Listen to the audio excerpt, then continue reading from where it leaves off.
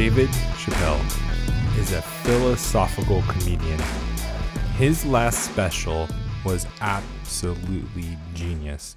Marcus Pittman put on his Facebook that he was actually mad that Christians do not do what David Chappelle does. I'm not necessarily mad. I just want to encourage us to do the same. And it's a great example as well of how being successful puts you into positions to influence culture, to fight against the heathenism, the humanism, the philosophies that are revolting against God. We'll talk about that today. I also want to talk a little bit more about the bond market and the yield curve inverting. And I think that will take us to the end. Welcome to How to Build a Tent. My name is Matt Williams. I appreciate all of you new listeners. Welcome to the show. Again, just looking at the numbers, I feel so humbled and blessed. Thank you for supporting the show. Another way to support the show, besides just listening, sharing the show with the friends, is going over to Fight, Laugh, Feast Network, the network we are on, and supporting us. You can put in HtBT in the memo field, let them know that we sent you that way, and you'll be supporting all of us as we proclaim the Lordship of Jesus in every area of your life, as we equip you to help you fight, laugh, and feast as we do the same.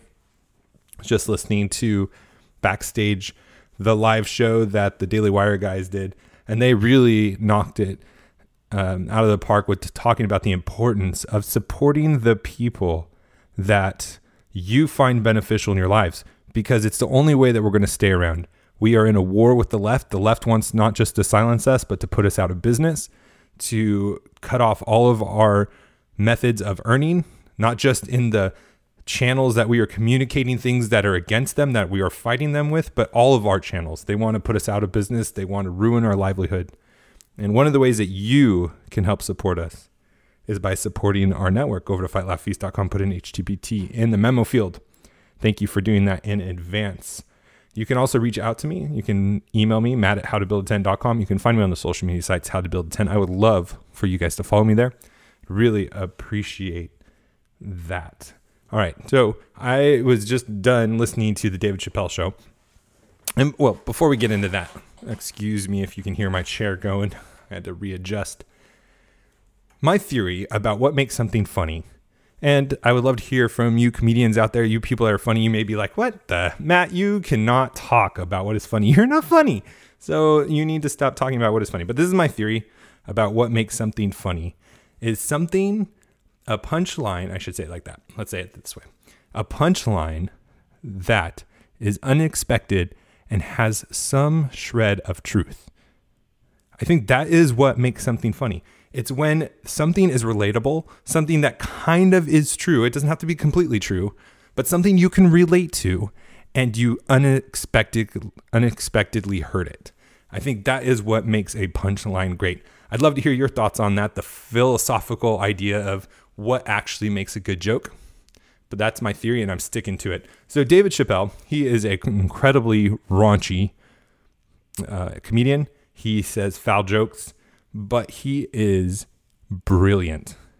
And this last special that he had was by far one of the best specials he's ever had. And you can know this because he is getting tons of blowback by the people he was attacking.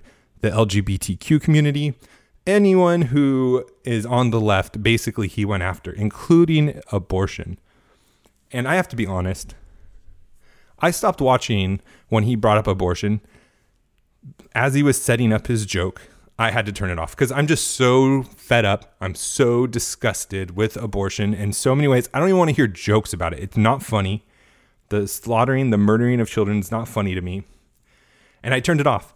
And then I read Marcus Pittman's comment about it on his Facebook page. And I was like, you know what? I just need to finish this. I need to go back and watch it. And I did. And turns out his joke was so masterfully done. I couldn't believe it. And I'm not going to ruin any other joke in the special, but I'm just going to say this. He takes abortion and the logical argument that the pro-choice party, the pro-choice people make, that it's my body, my choice. And he points out the absurdity by flipping it completely on its head. And he basically calls it murder. He actually calls it murder. And what he said was that, and this is a spoiler, only for this joke because it's so brilliant. And I know probably a lot of you won't listen to it because of how raunchy it is.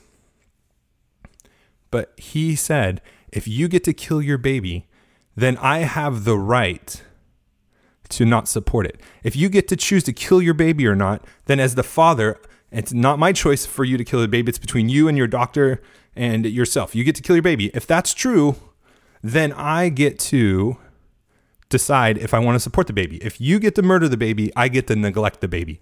That's the line he used, using the same logic that pro-choice, pro-murder people are making. It was absolutely brilliant.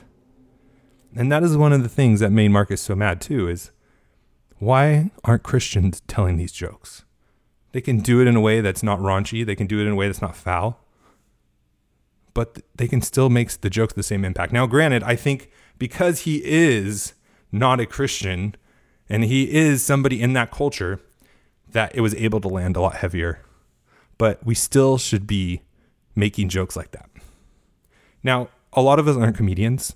A lot of us don't think about what makes a joke funny, like me. I don't know why I do that. I don't do stand-up. I'm never think that I'm ever going to be funny enough to do it, but I don't know. That's my mind works. I like to dissect things. But we all have influence in our lives.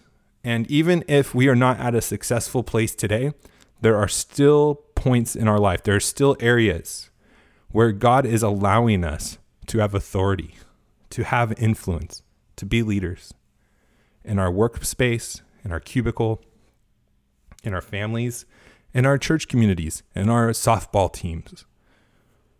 Wherever it is, we have authority.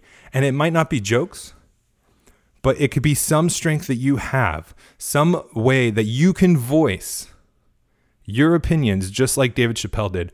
And what I love about it too is we have such a preconceived notion that anything that we espouse to the world as righteousness or argue back to them as exposing their flaws, anytime we try to have a moral authority, they're going to think we're losers.